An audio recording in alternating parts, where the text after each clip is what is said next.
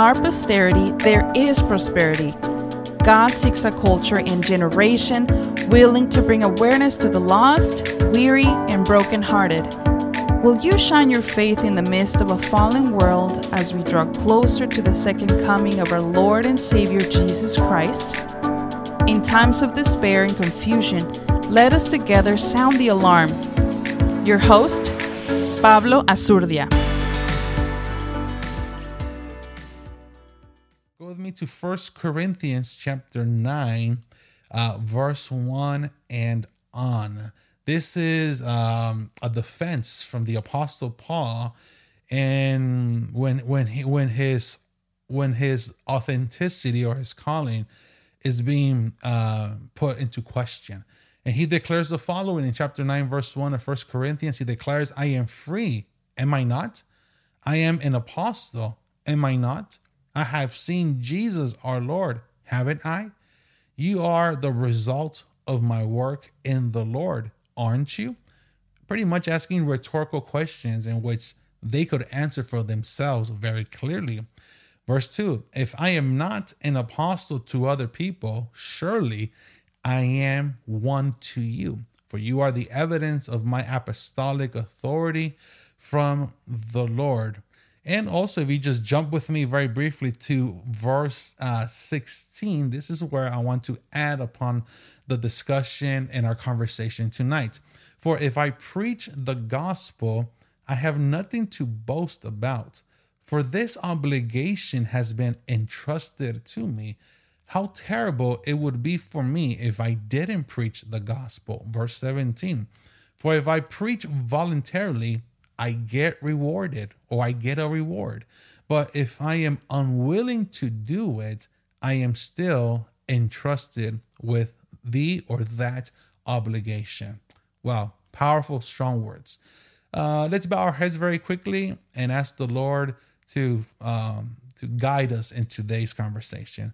Father, Heavenly Father, thank you for being with us. Thank you for being attentive to every dialogue, to every praise and worship that your church has attributed to you tonight virtually. And we just want to bring awareness that you are here, that you are amongst us, and that you will continue to move according to your will, according to what's in store for us tonight, God. Spirit of God, you are here. Spirit of God, may you give honor and glory to Jesus Christ, the one who deserves it. And may you continue to move with freedom, with liberty this very evening, God. May you block any distractions, any impediments, anything that the opposition will try to do in order to take away the seed that has been prepared for us this evening, God. Welcome, Spirit of God. Your word declares when 2 or 3 are gathered in your name, you are present. And this is your place. This is your gathering. This is your time. In the name of Jesus, and the people of the Lord that are connected say amen. And so, as you know, this week, actually, tonight or today in the evening, we brought closure to our, how do I say this in English? In Spanish, it's called radioton. Let me find the word for that very, very, very quickly.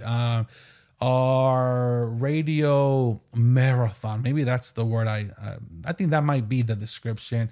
And it was this week from Monday to Sunday, and we brought closure of this week. As you know, the Radio Sion, Radio Zion, 5:40 a.m. For those who did not know that the church does have a radio. Twice a year, we emphasize on the importance of what it is to give, the importance of expressing a generous deed to a great cause with God. And as you know, the radio in today's day and age is such a fundamental tool for us to communicate the good news out there, and also for us to continue on with administrating it effectively. As you know, there are expenses, there are things that require for the radio to function. It's not just a one-person team. It requires a group of people working simultaneously under the same vision, under one functionality to make things happen. And thank God that this week we were able to emphasize the importance of spreading the gospel, spreading the good news through that very mechanism that we have. And in today and age, I mean, we live now in a hybrid system where we rely a lot on digital devices, but we also integrate analog devices together so that we could carry out the word of God through a message, through music, through any other ways or forms that brings awareness to the good news of Jesus Christ. And so I bring this up because today we brought closure to it. And for those who God puts in their hearts to want to continue to sow for the radio, you could do so. You could visit the radio as radiozion.net, I believe, or as well you could call the church and ask information about that particular department, and they'll be more than glad to facilitate you to the right person. But anyways, why do I bring this up? Because I love how the Apostle Paul in his expression and his responsibility and just the notion of understanding the task that has been given to him in spreading the gospel really comes to show how this man was committed to the end, committed even to death, to bring awareness of Jesus Christ and his testimony to the early church of this time. And verse 17, let me just read that passage again, because I just love the fact how he mentions the word, or a word that is synonymous for us to understand, to be entrusted. Say with me, to be entrusted. You know, that word is such a beautiful expression, a statement. It has value, it has depth, it has weight, and it's something that we shouldn't be dismissing carelessly. The Lord has entrusted in us to spread the good news, to spread his message. And there's this famous woman, historian woman, that in her time she spread the gospel, and I believe her name is Frances of Assisi. Assisi, I believe Assisi is a region in France, a region in Europe where she lived. And let me just quote briefly what she said. She said, "Spread the gospel as much as you can, as much as you can go. And if you have to, use words." Listen to that. In other words, let our actions speak for itself, the good news of Christ. Let our testimony give credibility, give depth to a fallen world that needs to hear and receive the hope of Jesus Christ. And if words are needed, then let's speak about it. Then let's be verbal about it. And let's add upon our actions the very dialogue that also brings salvation to the people of this time. But the Apostle Paul, as you know, his ministry, his calling was put into question. Many people were iffy about and disbelief about being an apostolic messenger from God. As you know, the word apostolic pretty much means a messenger from God, someone who the Lord gives a commission, an objective, or a certain task, and then that person gives the message or rallies up, recruits other people to make that message become a reality. That is what the word apostolic means. I mean, it sounds sophisticated, it sounds very strong, and maybe one of the strongest ministries. But if you compare the other four, which in total there are 5 ministries, the apostolic ministry is the smallest one that caters to the other 4. And I don't want to get into depth or derail myself into today's subject, but I bring that up tonight just so you could have that awareness this evening. But Paul mentions again in verse 16, "For I preach the gospel. For if I preach the gospel, I have nothing to boast about. For this obligation has been entrusted to me." I love the fact that he reminds his own flesh, his own mind, and his own soul that what he is exercising, what he is administrating by grace and mercy alone, is what allows him to keep his humbleness intact. Because in today's time, sometimes when people just take off full blown and full throttle in the ministry, which it should be, that's, the intensity that should be displayed out of love for Christ that we have.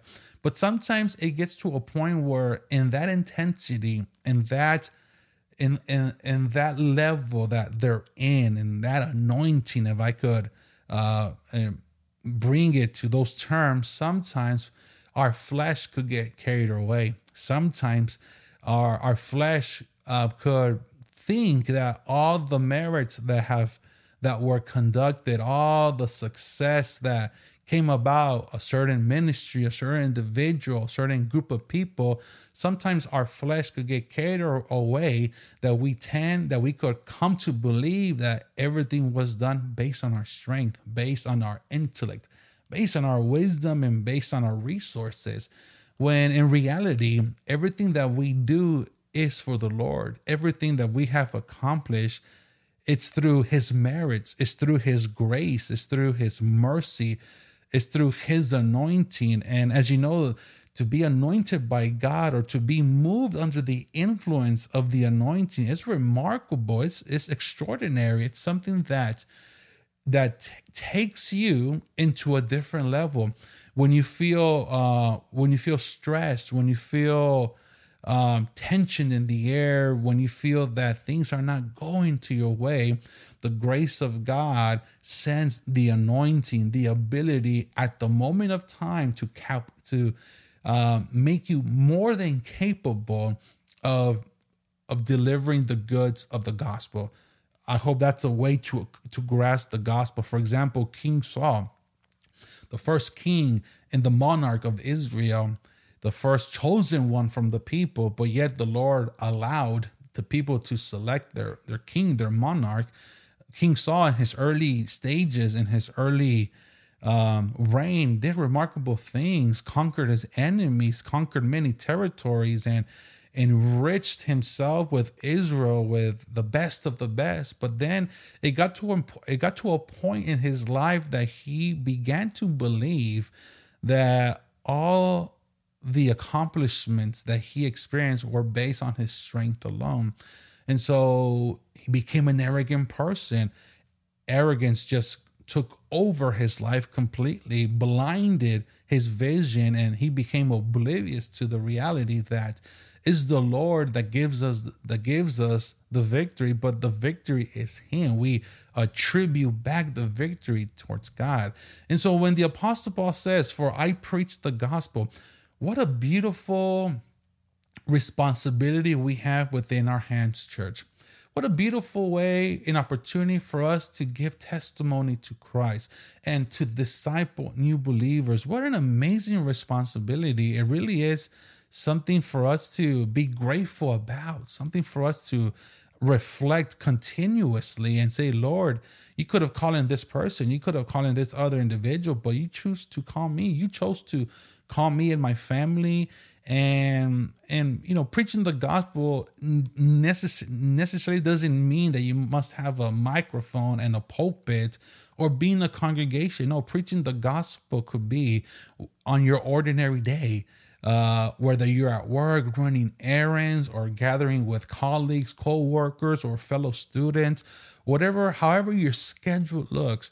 If you're able to nudge in there the gospel, the message of Christ, that is a way of preaching the word of God. That is a way of bringing awareness to this falling world that Jesus is the answer for humanity, that Jesus is the way, the truth, and the life, and there's no other way. There's no other truth. Jesus Christ is the absolute truth. We live in a culture that truth has become relevant in many cultures around the world, where truth could be someone around the globe in a different culture, in a different religion, in a different belief system, and humanity accepts those norms, accepts those quote unquote realities that are acceptable in human nature. But no.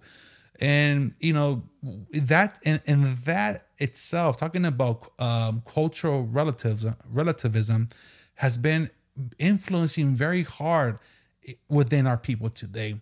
There are even Christians who have become very tolerant to that, where they say, well, I'll stick to my Jesus, I'll stick to my Lord, and I'll accept your other way, I'll accept your other truth. And most believers have become very, very tolerant to that, accepting other belief systems that are not the way, the truth, and the life. For example, I mentioned this on Friday night very quickly. Something that is universal is mathematics. Mathematics doesn't matter where you are around the world, doesn't matter where you were born, but if we use this simple equation, 2 + 2 = 4, that is an absolute truth. That is a fact around the world. Doesn't matter, again, where you were born, how was your upbringing, or what type of curriculum or education you received. 2 + 2 is 4. That is a universal fact. As a matter of fact, even the world has stipulated that if we ever come in contact with extraterrestrials, they believe that in order to communicate with those other beings in the universe is through mathematics. And so, taking that concept, that notion itself, we could then apply it to Christ. Either Christianity is false or is true. It's either one or the other. We cannot say that Christianity is true and then other religious beliefs are true. Either we are right or they are wrong, or either they are right or they are wrong. There has to be absolutes nowadays. And that is what the world does not want to accept. The world believes and assumes that in order to get to the creator of heaven and earth, there are many ways to go through. There are many paths that the believer or the human being could take. No, there's only either one way. Either we are right or they are wrong, or either they are wrong and we are right. And Jesus comes and challenges the church. Well, actually, Jesus does challenge the church, but in a different way, in reference to loved ones and significant others. But when it comes to the world itself, his message is very challenging. His message is very strong, because there's no room for leeway. There's no room for a second consideration. There's no space or thought of, Jesus, can you consider this other deity? Can you consider this other divine being? No. And Jesus comes and says, I am the way, I am the truth, and I am the life.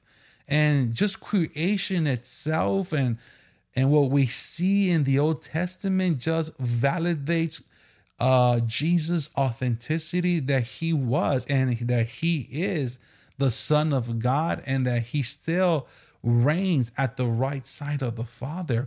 And so when humanity hears those words, they take offense. They take it very personal, because then they start implementing or bringing personal matters. They start bringing other different types of ideologies, beliefs, cultures around the world.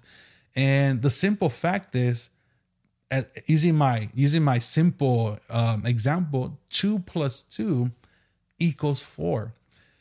Culture, we cannot assume and we cannot accept that different types of cultures around the world will take you to know the creator of this world. No, salvation doesn't come through culture. Yes, culture does influence us in many shape, ways, or forms. Culture, in a sense, also molds our behavior and our character, but culture in itself cannot be eluded, or we cannot say that culture could take us to know God the Creator.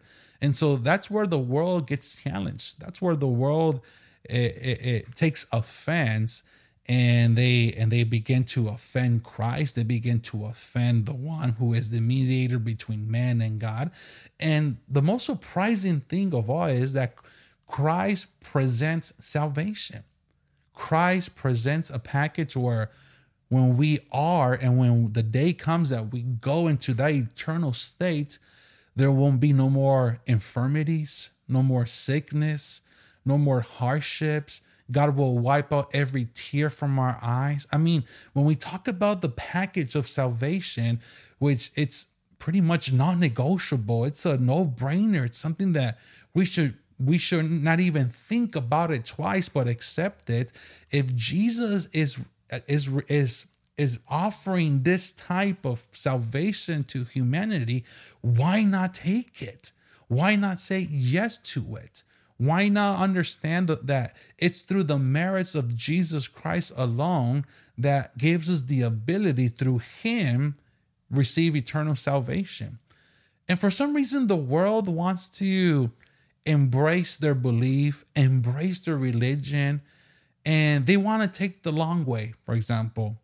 Well, I don't want to say long way because there is no other way to the Father, but what they want to do is try to acquire their salvation through their own strength, through their own merits, when the Bible mentions that it is impossible for flesh and blood to inherit the kingdom of God. It's impossible for us to fulfill even the law, the Jewish law, the very original law that was given to Moses, to the prophets, and it was impossible for a man to fulfill the bar of receiving salvation by himself, by his merits.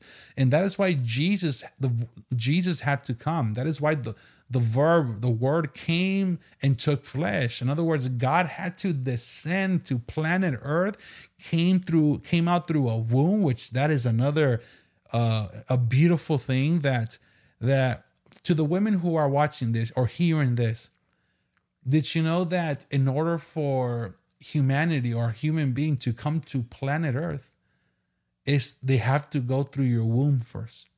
It's amazing. And God the Creator used a 16, 17-year-old girl's womb to come into this world. Just fathom for a second that reality. Because one might say, well, I mean, if he's God the Creator, why didn't he just descend, in his divine nature into the world? I mean, the Lord knows exactly how he has constructed his own laws, his own nature, and he used the very laws of his own nature to come and walk amongst us here on earth. He came through the womb of a woman, and he fulfilled the greatest gift that he now presents to humanity, which is his salvation, eternal salvation, and not just any type of salvation, the only one in which will allow us to forever in a perpetual state be with our God and our Creator. I take joy by saying that. What a tremendous truth to embark in, absolute truth that we have in Christ Jesus. And so going back, I know I kind of wavered off a bit, kind of went from one point to another, but stay with me. Jesus Christ is the absolute truth.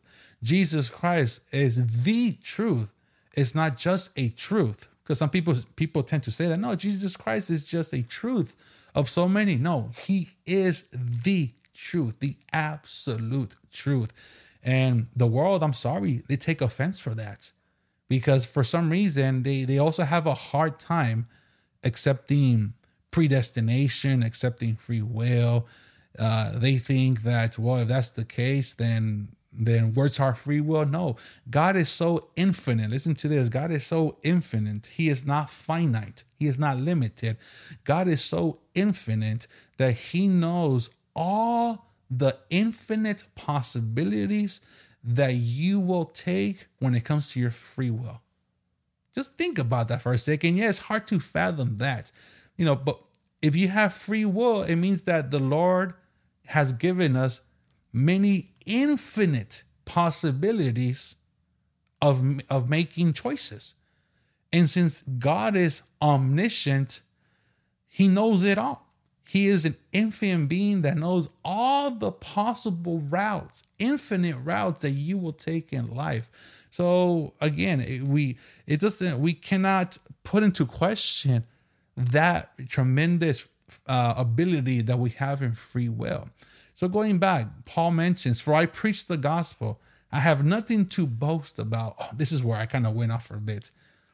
Let's always keep our feet on the ground, because I know that the anointing, if we are not put in check, if we don't hold some kind of accountability in us, we could definitely rise up too far up in the sky. And then when the Lord wants to bring us down, the fall will hurt. And Paul mentions, "I preach the gospel and I have nothing to boast about." In other words, Paul is saying, this is not my gospel. This message is not about me. This message is not about my merits. This message is not about how I was instructed and formed and shaped by my teacher Gamaliel, by within the Jewish council, within the Pharisees. This gospel is not about me. But today, in today's day and age, there are so many people, sadly to say, that they present a gospel about them. Maybe they start off introducing Christ for a couple of seconds, a couple of minutes, but then they sidetrack. They go off and they go to another direction, and then the message is just really about them. It's just about what they did, what they have, and what they want to do. It just seems like the whole sermon is about that individual. And Paul wasn't that type of preacher. He wasn't of those individuals that would boast about his merits, although he was able and righteously validated to do so. Because, I mean, let's go back. If you read in Philippians chapter 2 or 3, you see a very quick sketch of Paul's repertoire, his upbringing. And the man was pretty much untouchable in terms of the law. But yet this man did not boast about himself when he wrote these epistles under the influence about Christ. He goes, "I have nothing to boast about." This man knew, or pretty much this man, every time he would look in his flesh, every time he would look inside of him, all he would see was the worst of the worst. And I'm sure one area that really struck hard in the core of the Apostle Paul was when he was a persecutor of the early church. This man would drag Christians, believers, would drag them into the courts. They will be thrown into jail, throw the key, and forever forgotten. I mean, this man persecuted Christians, and he also witnessed the martyrdom of certain individuals. Actually, Paul witnessed, if you read Acts chapter 7 or 8, it talks about the martyrdom of Stephen when he was stoned to death. And within that group of people that threw stones to Stephen, Paul was there. At the time, his name was Saul, but he witnessed those accounts. And I'm sure that, and after his transformation, after his transformation, because it was a complete transformation, that even the early apostles of the church, when they saw this man, they kind of first questioned him a bit, because they knew what type of person he was. They knew that he was an enemy of the church.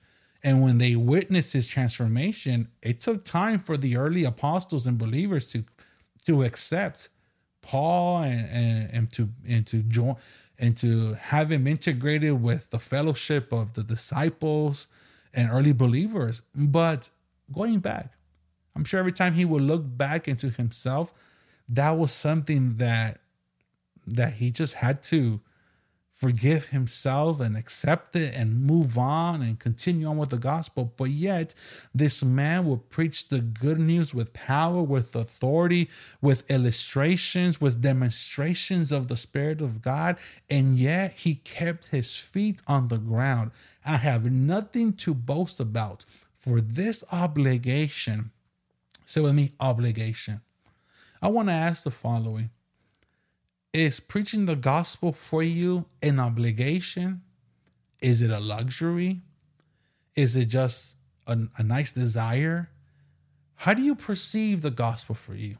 How do you perceive the gospel? Just think, let that sink in for a second. There are people who preach the gospel just to acquire financial gains, just to be lucrative and exploit other people, financially speaking, or just to boast their ego. And there are those who do it lovingly, willingly, not expecting anything in return. And all they care about is as long as Jesus is glorified in the midst of the people that are in need, that is more than sufficient. There are those who do it wholeheartedly. There are those who take joy in just being public representatives of the kingdom of God, PRs, if I could say, public relationships in the kingdom of God, and just talking about Christ. They take joy, and it's just a privilege in itself. Paul says, "For this obligation has been entrusted to me." This man was entrapped. This man had no choice, and he knew that he was born for this. I want to ask you the following. In today's century, in this 21st century, what were you born to do? It's a good question, right? And I'm sorry if it's a loaded question, but something for us to really think about. Let it sink in. What were you born to do in today's day and age? Only you can answer that question. I could throw assumptions. I could just throw in other possibilities, other things. But if you are able to answer that question effectively, and if you are truly honest with yourself, I think that's a good starting point, a good way to really be at par with Christ in your relationship. For Paul, this was an obligation that had been entrusted to him. Why? Because when the Lord called him to his ministry, to his service, the Lord had already foreseen the outcome of Paul's ministry. And the Lord says, this is the person I want to entrust my gospel, my testimony. This is one of the founders that will strengthen my foundation to the church of today and to the church of the future. And 2,000 years ago has passed, and surely, and oh boy, the gospel has been preached, has been declared. Maybe not yet around the world completely, but we definitely have covered many areas, many territories, continents around the world to bring awareness to the gospel. It's amazing that in today's day and age that the Bible has been translated more than 30 or 40 languages, different linguistics, different languages, so that people could be aware of who Jesus Christ was 2,000 years ago, 600 years ago, 500 years ago. The Bible didn't have the strength as far as, printing and making multiple copies as it has today. And it's been written more than 30 languages. And it's an obligation of those that were entrusted to preach and to share the word of God. What a beautiful reality.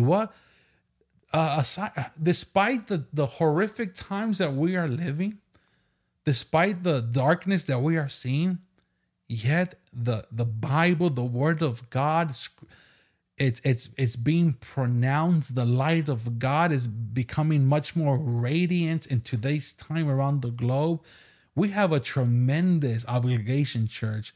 We have a tremendous responsibility in our hands. Why? Because the Lord entrusted in us to share his gospel, to make believers. Nowadays, there are believers who are very reluctant in forming other disciples.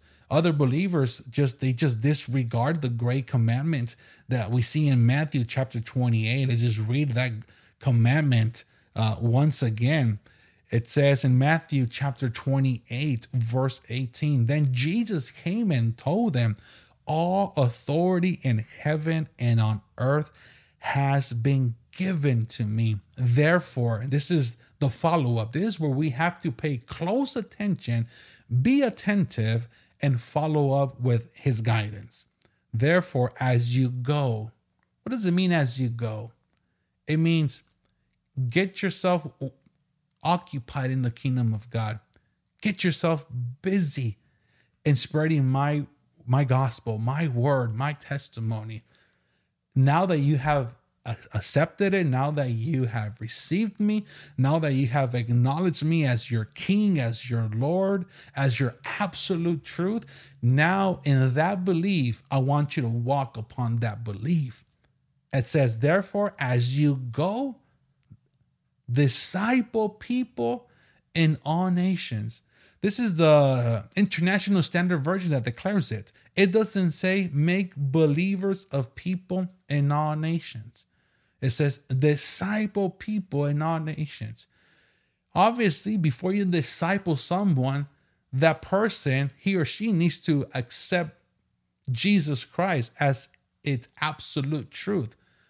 And once they become believer, they easily will follow up and wanting to become disciples, to walk with Christ.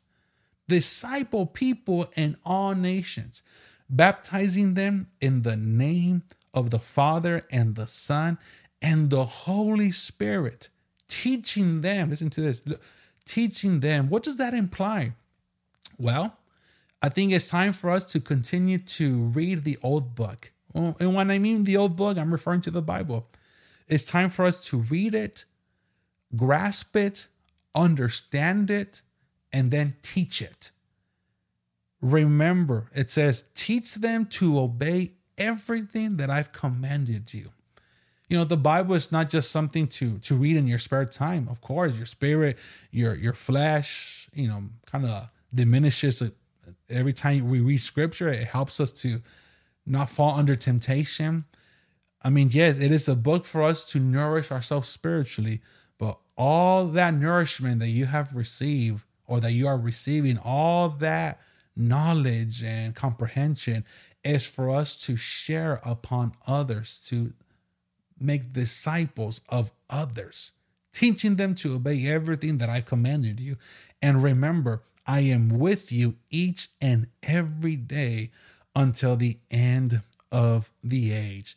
This is a very a glimpse, a reminder of Christ through the Holy Spirit saying, I will be with you till the end of the age. And so how many could say amen to that truth? Amen to that entrusted responsibility on our hands. It's just, again, going back to 1 Corinthians chapter 9, verse 16.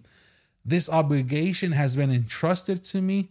How terrible it would be for me if I didn't preach the gospel.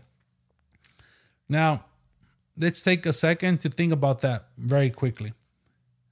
Imagine let me use the workplace where you're at work.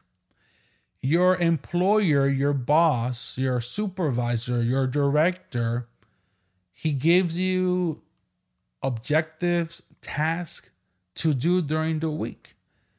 And there is a timeline where they expect of the employees to fulfill their obligations, their responsibilities before the end of the week, before Friday comes around. And you're aware that you're being paid. You're aware that there's a salary there for you. You're aware that what you do is what allows you to bring food to the house, things for the family. But if we become negligent and careless in those responsibilities, I mean, what's going to be the reaction of your supervisor, your employer, the person that you need to report to? That person's not going to be thrilled. It's not going to be in good terms with you, to the point that you put your work, your job at risk. It hangs by a thread. And then you find yourself in a predicament where many unknowns could go about. You're not certain if next week you're going to get paid or not. So applying that notion, applying that concept, let's apply to what Paul says. But if I am unwilling to do it, it says again, it would, how terrible it would be for me if I didn't preach the gospel. Now, brothers and sisters, I think, one of my staple pastors, this is for an evangelist, one of the 5 ministries. This is for a particular vessel that was called to evangelize the whole world, like a Billy Graham, like Gigi Avila, and un Alberto Motesi. Those are for those people. Well, I mean, there are certain responsibilities that God calls specifically with certain people. But as far as the body of Christ goes, as far as all of us who form collectively in this beautiful body, the one of Christ, of course, we all have to a certain account a responsibility to share the good news, a responsibility to testify about Christ. There's a verse in Proverbs that says, the one who rescues souls is considered wise. El que rescata almas es sabio, dice Proverbios. It's a beautiful description that we see in Scripture.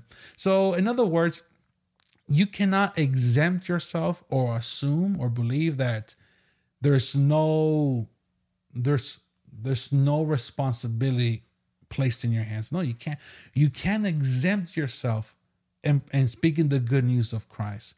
Now, there are people who are very timid. They're not extroverts. They're introverts. They have a hard time conducting or administering their social behavior. I mean, you have those circumstances, but I believe that in itself is not justifiable to exempt yourself and not speaking about Christ. It's not a justifiable argument. Why? Because in us, we have the Holy Spirit. And if that is an area that you struggle, an area that it's not your thing to begin with. And again, public speaking is not for everybody. But I'm not here to talk about public speaking alone. No, I'm here to also mention interpersonal interactions with people. Interactions with loved ones, with family members, with friends, with those just around you. On a interpersonal level, we are not exempt in preaching the word of God. No. We have, to a certain degree, a responsibility to share a glimpse of Christ to those around us. And not just verbally, maybe. It could be through your actions, as I mentioned earlier in the sermon. It could be by being generous, by catering to someone who is in need. It could be something very small, but as long as that deed, that detail, as long as Christ is in that small detail or deed, that's more than enough. And then Jesus would then bring awareness to their conscience, to the reality that humanity needs Christ. So again, if you're that person that struggles when it comes to socializing with other people, ask the Spirit of God to give you that bonus, to give you that valor, that courageous spirit. That's what we need. We need courage in us. And sometimes I need it myself too, believe it or not. I need lots of courage in today's time. Sometimes we let our flesh get the best of us, or we let our thoughts get in the way, and we start to believe things that are just not true. But why? Because we allow the enemy to throw thoughts, allow arrows to enter into our mind, and then we start to believe those ridiculous notions. But let's allow the Spirit of God to stir us up with courage, to give us a courageous spirit, a fervent desire, a willingness to share the gospel that has been entrusted in us. It's not just to those who literally preach the gospel on a weekend basis or midweek. It's not The gospel wasn't just entrusted to preachers, to pastors, to teachers, to apostles, evangelists, prophets. No, the gospel has been entrusted to all of us who love Jesus Christ. And if we could just give humanity that special remedy, that antidote called Jesus Christ, I believe we will be on the right track. I believe we are on the right track, but we could be even better in the right track, in that momentum. Preach the gospel as much as you can, and if it's necessary, then use words. Those were the words quoted by Francis of Assisi. It's hard to pronounce that particular town in France, somewhere in Europe. But anyway, going back, how terrible it would be for me if I didn't preach the gospel. Brothers, I'm not here to instill fear or doubt, but as you know, the Bible mentions that the day will come that we will be in the judgment seat of Christ. We will be in the courts of Christ. And the Bible says that we're all going to get compensated, whether by the good or bad things that we did in life. As we are alive, as we have today the opportunity to redirect our path, to redirect our livelihood, to rethink and reassess how we conduct ourselves on a daily basis. This is the opportunity to say, Lord, I want to serve you unconditionally. Lord, I want to just embrace you and testify to those who you are and how you changed me for good and are able to do so with those around you. Because in the judgment seat of Christ, in the day that we are in the divine courts of God, the divine courts of Christ, we're all going to be compensated. And I wish and I pray that the Lord compensates us tremendously in a good way for everything that we've done in the past and for everything that we're able to do now towards the future. The Bible talks about that. There's even the white throne. The white throne is when the Lord will judge all humanity, all humanity. And the Bible mentions, you can find this in Revelation chapter 20 or 21, around there, where if your name it's not in the book of life, then you will be cast out and thrown into the lake of fire. This is for humanity, not for those who are in Christ. For those who are in Christ, we will be compensated for good or for bad, but salvation has already been with us. But for those who will be judged in the white throne, that's all humanity. The Bible says that the dead will arise, that even the sea will cast out those who died underneath the water. Hades will bring back to all those to enter into that assembly line, and humanity will be judged. But for us, let's take this moment to reflect what we are capable of doing, not tomorrow, what we are capable of doing today, if we just take a moment to embrace and reflect that the gospel has been entrusted in us to be proclaimed to those around us. And so Paul just couldn't fathom the idea, couldn't just envision the fact that he didn't want to daydream of those possibilities. It says how terrible it would be for me if I didn't preach the gospel. It's another passage that says on Isaiah chapter 6, verse 5, how terrible it will be for me, I cried. This is Isaiah's words. Because I am ruined. I am a man with unclean lips, and I live among a people with unclean lips. And my eyes have seen the King, the Lord of the heavenly armies. This is the vision, the encounter that he had when he saw the Lord. I mean, just right in his face, just right near him, and he just felt unworthy. Like, I am a man with so many flaws, with so many things that are not desirable for you, God, but yet I'm encountering your divinity. Another example, we could find so much. It says in Luke chapter 9, verse 62, Jesus told him, no one who puts his hand to the plow and looks back is fit for the kingdom of God. The Lord has given us a plow. And make sure you hold it with both hands. With both hands, you hold the plow. And the minute that you start working for the kingdom of God, the minute that you start doing things for God and for Him alone, do not look back. Do not even give a glimpse to the past. What happened to the wife of Lot? We all know the story, right? After fire and brimstone destroyed Sodom and Gomorrah, she was tempted. She didn't want to lose the things that she had in that sinful lifestyle. And her flesh got to her.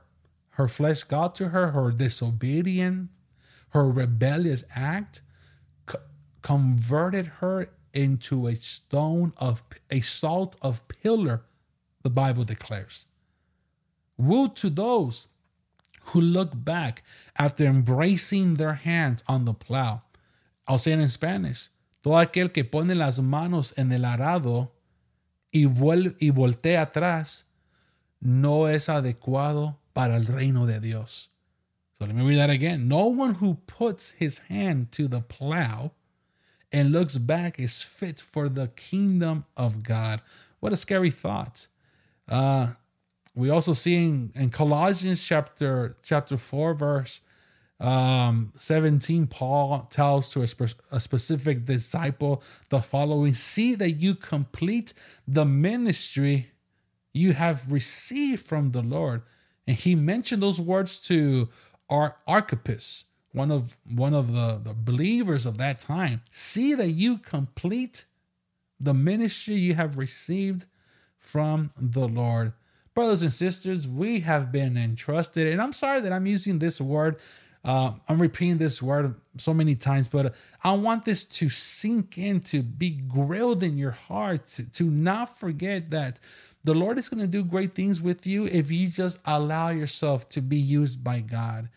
And mark my words, that anointing is going to come and it's going to take control. It's going to be a beautiful experience, but never forget that if you are going to boast, make sure you boast about Jesus Christ. Don't boast about your personal accomplishments. Don't boast about the things that you did, because they were never about you to begin with. It was never about you. But sadly to say, we are living times where there are many people who proclaim the gospel, who preach about Jesus Christ, but everything has to be centered around them.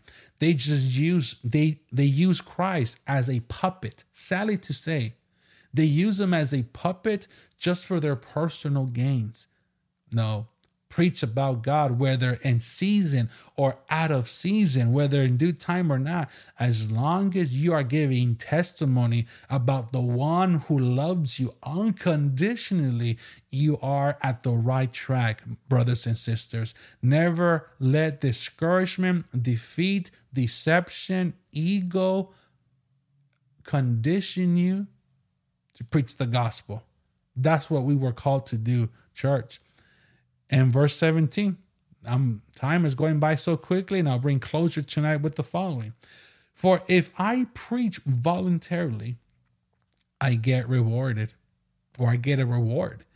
But if I am willing to do it, I am still entrusted with that obligation. Boy, oh boy, for those who accepted Jesus Christ, just like me and you, we have no other choice. We cannot say no to him. The minute that you confessed with your mouth and you believe with your heart that Jesus Christ is the Son of God and that he sits at the right hand of the Father and that he died for your sins, that was the day that you were entrapped in the Lord. And there is no escape. Well, I mean, there are those who do apostate, sadly to say, those who neglect deliberately the faith. But their outcome is horrific. Their outcome is destruction. I mean, the son of perdition, Jesus even called out, even pointed out who was the son of perdition, and that was Judas, the one that betrayed him. But for those who are in the gospel And for those who love Christ, because I know you love Christ, if you are connected right now, it's because you have an interest towards Christ. You are attentive to his word. You like his nourishment. You are investing this beautiful time with him. And I know you love the Lord. There's no escape from him. The good works will be fulfilled with you, whether you like it or not. And that's the beauty of it. I'll continue on very quickly. A couple last words and we'll wrap this up. It says, 1 Corinthians chapter 3, verse 8 says, the one who plants and the one who waters have the same goal, and each will receive a reward for his own actions. Beautiful reality.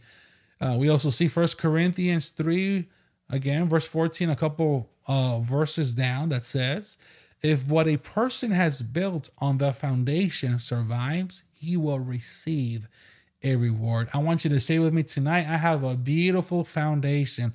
I have a strong foundation, and his name is Jesus Christ. He is the cornerstone. He is the foundation for my success, the foundation for my family, my loved ones, and he is the foundation of the gospel that you and I preach on a continuous basis.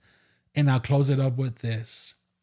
Matthew chapter 10, verse 41 also declares, the one who receives a prophet as a prophet will receive a prophet's reward. And the one who receives a righteous person as a righteous person will receive a righteous person reward. Now, what does this verse really talk about, and to who is it speaking to? It's speaking about those that are attentive of others who preach the gospel. For those who are somewhat iffy about it and still have questions, if you just receive the word of God, and this is for someone who perhaps is iffy about the gospel, maybe someone who has tuned in right now or is going to tune in at a later time or hear this podcast at some later time. If you're still iffy about it and you're still questioning it, I tell you tonight, don't question the merits of God. You are listening to this not by mere coincidence, not by accident. You are listening to this because God brought you. And the Lord is saying to you, if you receive my message, whether from a prophet, whether from a righteous man, if you receive it wholeheartedly, the way when I compensate the prophets and the righteous man, you too will be rewarded in that same degree and caliber. So don't despise the message of a prophet and the message of a righteous man, because what do they both have in common? Is to share the good news. And when they share the good news, they are rewarded. And the one who receives the good news also receives the same reward. So I close up tonight, brothers and sisters, with the following, what Paul declares again in 1 Corinthians chapter 9, verse 16. For if I preach the gospel, I have nothing to boast about, for this obligation has been entrusted to me. How terrible it would be for me if I didn't preach the gospel. For if I preach voluntarily, I get a reward. But if I am willing to do it, I am still entrusted with that obligation. Verse 18, and I think verse 18 really answers the question. What then is my reward? Is it to be able to preach the gospel free of charge? And so I never resort to demanding my rights when I'm preaching the gospel. Continuing on, although I am free from everyone's expectations, I have made myself a servant to all of them to win more people. To all the Jews, I became like a Jew in order to win Jews. To those under the law, I became like a man under the law in order to win those under the law. Although he puts parentheses, although I myself am not under the influence of the law. To those who do not have the law, I became like a man who does not have the law, in order to win those who do not have the law. However, I am not free from God's law, but I am subject to the Messiah's law, Jesus. To the weak, I became weak in order to win the weak. I have become all things to all people, so that by all possible means, say with me, possible means, I might save some of them. Thank you for this very night, brothers and sisters, for tuning in. And let's bow our heads.